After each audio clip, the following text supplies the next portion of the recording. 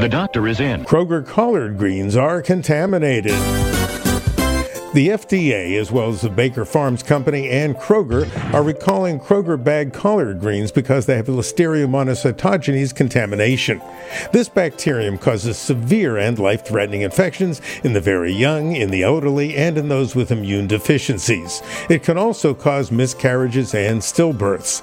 The affected product has a best-by date of 10/16/2023 and a production code of 11-10-093-387.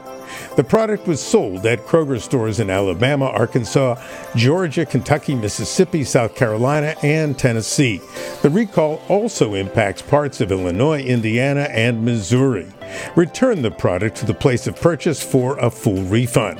If you need more information, call Kroger at 1-800-632-6900. Dr. Howard Smith, Recall Report. From Boston, the medical capital of the world.